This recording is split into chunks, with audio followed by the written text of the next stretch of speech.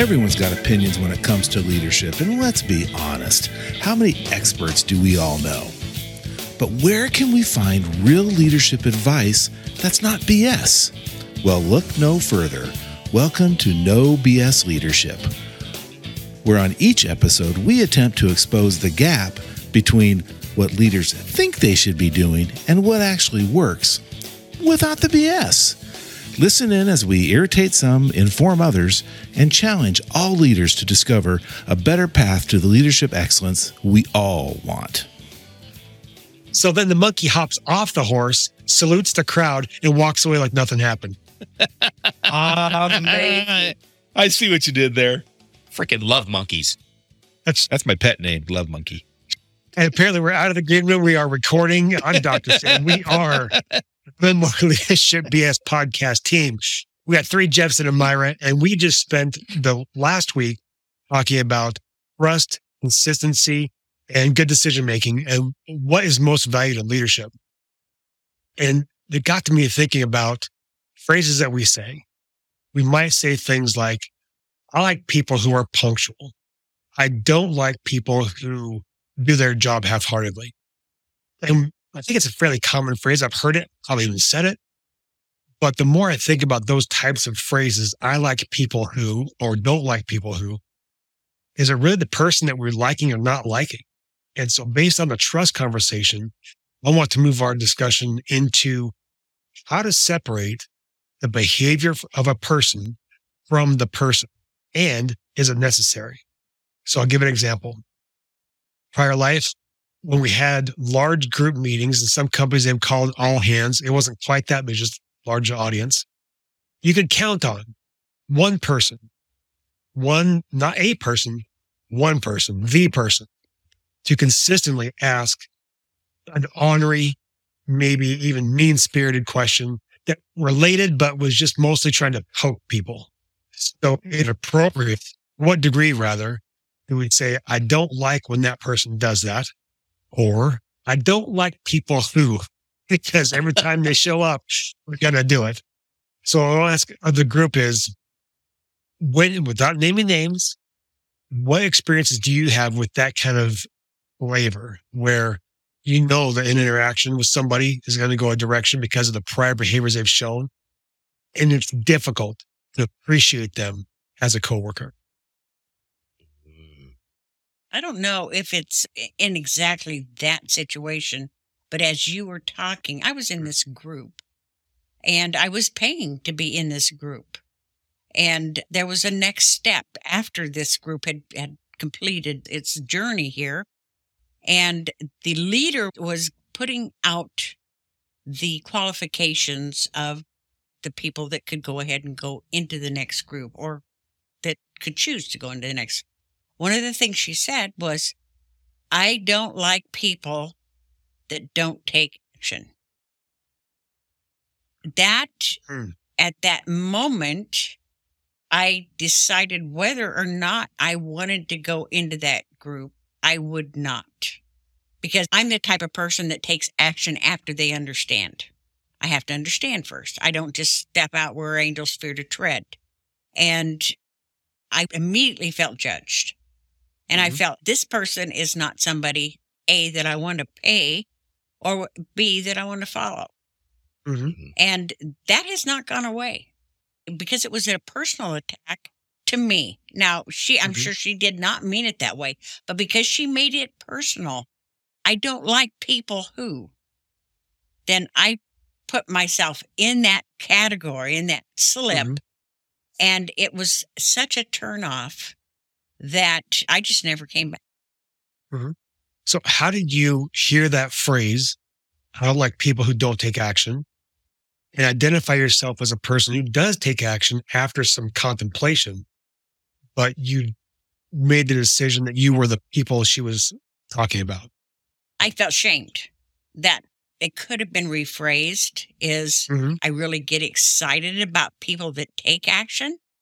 Then that conversation would have been open to, I take action, but only after I understand. Can you help me understand? Then I wouldn't have felt shamed. That was a very shaming statement. I don't think people know that they say it. Very good. That's awesome. Thank you for that. Who else has seen or experienced that kind of I know what's going to happen here. I'm not looking forward to it. One of the things for me, Sam, I've got a number of decades under my belt, and decades ago, I realized that I like people. I love people. Right. There are some things that people do that I'm not very excited about, however. And that separation between the person and their behaviors, and the behaviors are motivated by many things, is one of the things I think we all can utilize and believe in, the DISC assessment profiling system to determine their behavioral styles and their motivators and those kind of things. But there is a difference between people and what people do. And believe it or not, my position is that the things that we do, almost 99.99999%, whatever, out to infinity, we can control what we do. If one of my pet peeves is people just say, it's just the way I am, when the way they are is crappy, and they know it, I know it. And they choose to victimize themselves by saying, that's just the way I am. No, that's the way you've decided to be. Yes. And you can change.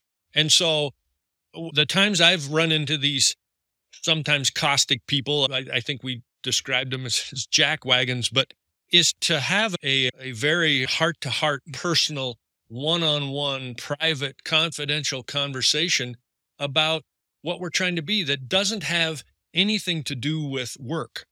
It has to do with people. And I can tell you one of the stories, this is a number of years ago now, an employee was really struggling at work. And because of that, everyone thought it was because they're just a jackwagon. And that's just the way they are. And because they were struggling, they were really caustic to a lot of people. And brought him into my office and sat down, and we just started talking about life and what's going on and those kind of things, and found out that there was significant health issues in the family that was loading on so much stress and pressure onto this employee that it was affecting everything they did. And it manifested itself in people thought they were a jackwagon. And the truth is, they weren't a jackwagon. They were just in a spot that was really putting pressure on them. So focusing on the people, not on how they're acting, to me, is the key. And if they're acting differently than what you would expect or what the organization requires, then we need to look at the people, not look at their action. That's fabulous. And to pull back from the last episode, you described a situation where you had to take the reins of an organization, and out of the gate, one person says, I don't have to do anything you tell me to do. I'm not going to do it. Yes. And then over years, you became close. Yes. In terms of separating the person from the behavior, where do you feel like that relationship that started off poorly turned the corner and became something that was a personal relationship versus that antagonistic entry to the conversation? Yeah, another great question. I think that's a turn the dial moment, not a light switch moment. There isn't I can't point to one specific day or time or event that tipped it over to the positive thing. I think that the trust over time was built because our relationship was consistent. I was consistent. We've talked about it in previous episodes where, as a leader, doing what you said you were going to do is really key. Those kind of things. And then just the experience of together collaboratively making good decisions that helped the organization move forward, which made every employee there feel better about themselves, feel better about the work we were doing, feel better about the service we were providing, that kind of stuff.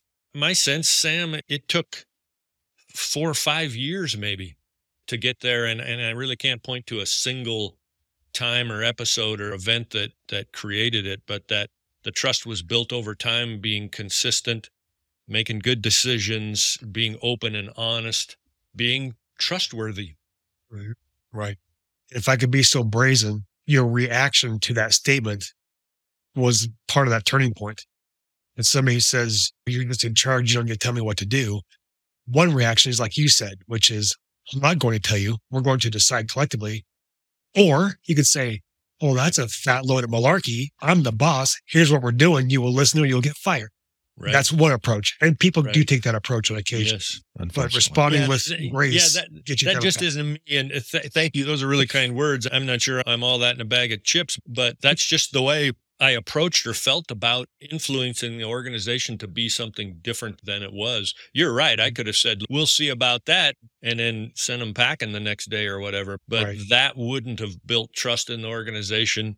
It also brings you a consistency challenge, because if I fired one person that didn't think the way I thought, now Right. to be consistent, I have to fire everybody that doesn't think the way I think. And of course, that's not very tenable. As Conroy would say, Jeff, going to be on a long, lonely trip by yourself if you go down that road. Yeah, exactly. A quick side note here. In our merch shop, there'll now be hats and shirts that say FLOM, fat load of malarkey. It's just like the wear. Love that. Cheers.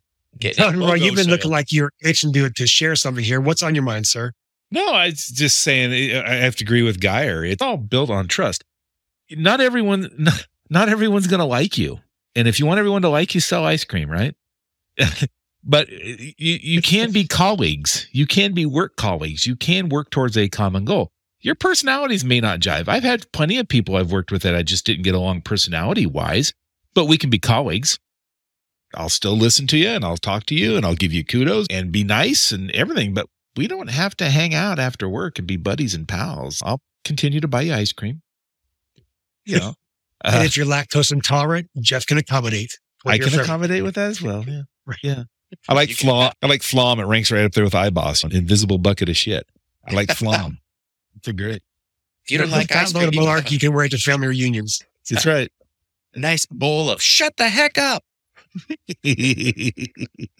So as we are in leadership roles, either currently or in our previous lives, and we need to separate, arguably, behavior from people, how do we manage ourselves in such a way, and how can we advise our leaders right now who know they have to get to a goal, but really have a hard time seeing the behavior separate from the person, because isn't a person's behavior just reflective of what they value and who they are?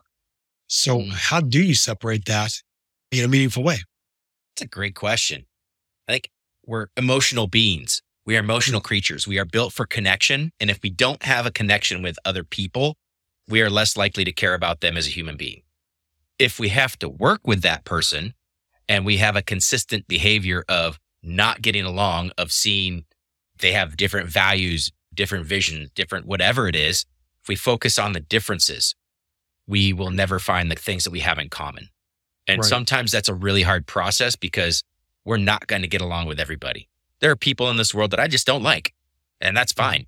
But that doesn't mean I have to sit in a room and have lunch with them every day. That's like a personal torture device. Like, okay.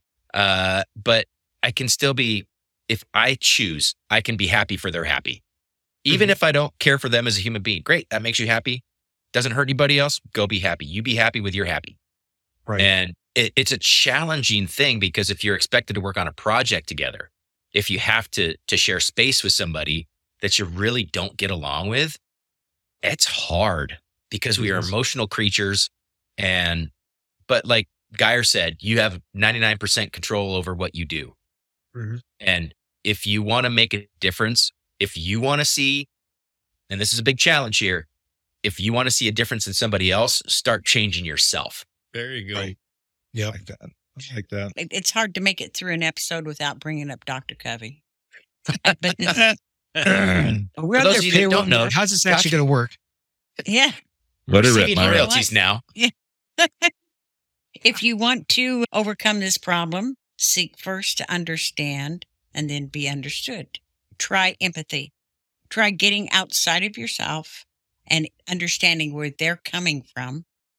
Does it heal things? Does it make things just all right? No, but like you were talking earlier, maybe it was the last episode, about somebody, their family situation was causing them to be just real jackwagons. If we don't try to find that out, if we don't get out of ourselves and our hurt feelings and try to understand where they're coming from, then there's nothing more powerful than giving people emotional space. Absolutely. And sometimes physical space. Yeah. And that too. And sometimes it's, even if you do understand, it's still not acceptable to you personally. But you get that opportunity to voice that. But the thing is, you got outside of yourself and tried empathy with the other person to see at least there's a connection there, even though it may not heal the situation. It's out of the realm of and puts it in the realm of person. So to the points that we're making here about observing the other, valuing their input and who they are as a person, and Geoff just said, if you want to change somebody, change what you're doing. In my old work, thankfully it doesn't happen as much anymore. I used to get yelled at and lied to a lot because people were in the wrong and I was holding them accountable. And it was easy to tolerate that because they weren't lying to me or yelling at me. I was just the vessel. They were upset with the process, with the procedure, with their own dopey choices. And I was just taking the heat. So people who are leaders, if they even get yelled at, sometimes it's not about them. And if you can separate that behavior, not just behavior of the other with their own, who they are, but what's being directed at you from who you are. There's some compartmentalizing that can be healthy. And also talk to your coach, talk to your therapist, make sure you don't hold all that inside. But oftentimes when people are upset and point it at you, they're upset with a situation. It's less about you. So it's easier to tolerate those kinds of instances and not worry about blaming the person or valuing them a different way. It's just look at the situation like, yeah, this is crap, and this is my turn to get the crap. So I don't usually pontificate much, but that's where we are. We have a few minutes left, I believe. So one more quick question. Best bit of advice you can offer somebody who is new or experienced, whatever type of leader they are, when they start viewing people as don't like people who. What's a quick way to get out of that spiral? Listen. Have patience and listen to them. Listen to what? I should listen to them, but listen. Listen to what they have to say. They have reasons for their opinions, for the way they think. Listen to what they have to say. Try to understand them a little bit. Listen, show empathy, but restate purpose. Restate what you're trying to do as well. So you're communicating clearly and you're being transparent.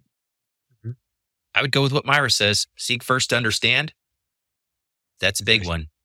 Yes. And if at some point they just stop making sense because there's no consistency behavior, maybe you got to fire their ass. Some people just don't fit. Help them find their happiness elsewhere. Help. Exactly. So, Geoff, jokes aside, let's say somebody does start making a bunch of non sequitur statements. I'm not suggesting, a therapeutic issue, but it's not making sense. And they're just tight and upset. What can you do aside from saying, go explore other employment options? What is one approach you can take? Focus on the behavior and not on the person. Not the person. Yep. Okay. Yep. In what way? Correct the behavior. Right. This behavior, if somebody's swearing at you, I do not allow swearing at me. Sure. I don't like people that swear. What's the difference there?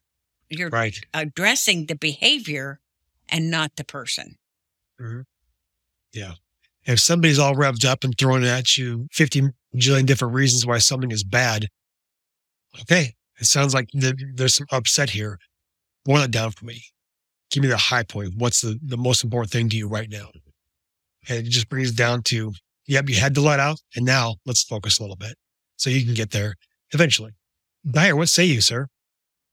Yeah, I was just thinking about the times that either employees or customers or clients or over the years have been upset with me. And I learned that asking this question, what's wrong with you? Or why are you acting that way? Or those kind of questions are not the questions to ask, because that's focused on the person, not the behavior. Better questions are, I think I understand why you're so passionate about this or why you're upset about this given issue. Tell me more about how that's affecting you. Mm-hmm. Questions like that are more focused on, let's find the situation that's causing this issue, not why are you acting the way you are? There you That's one way for me anyway to separate the person from the event.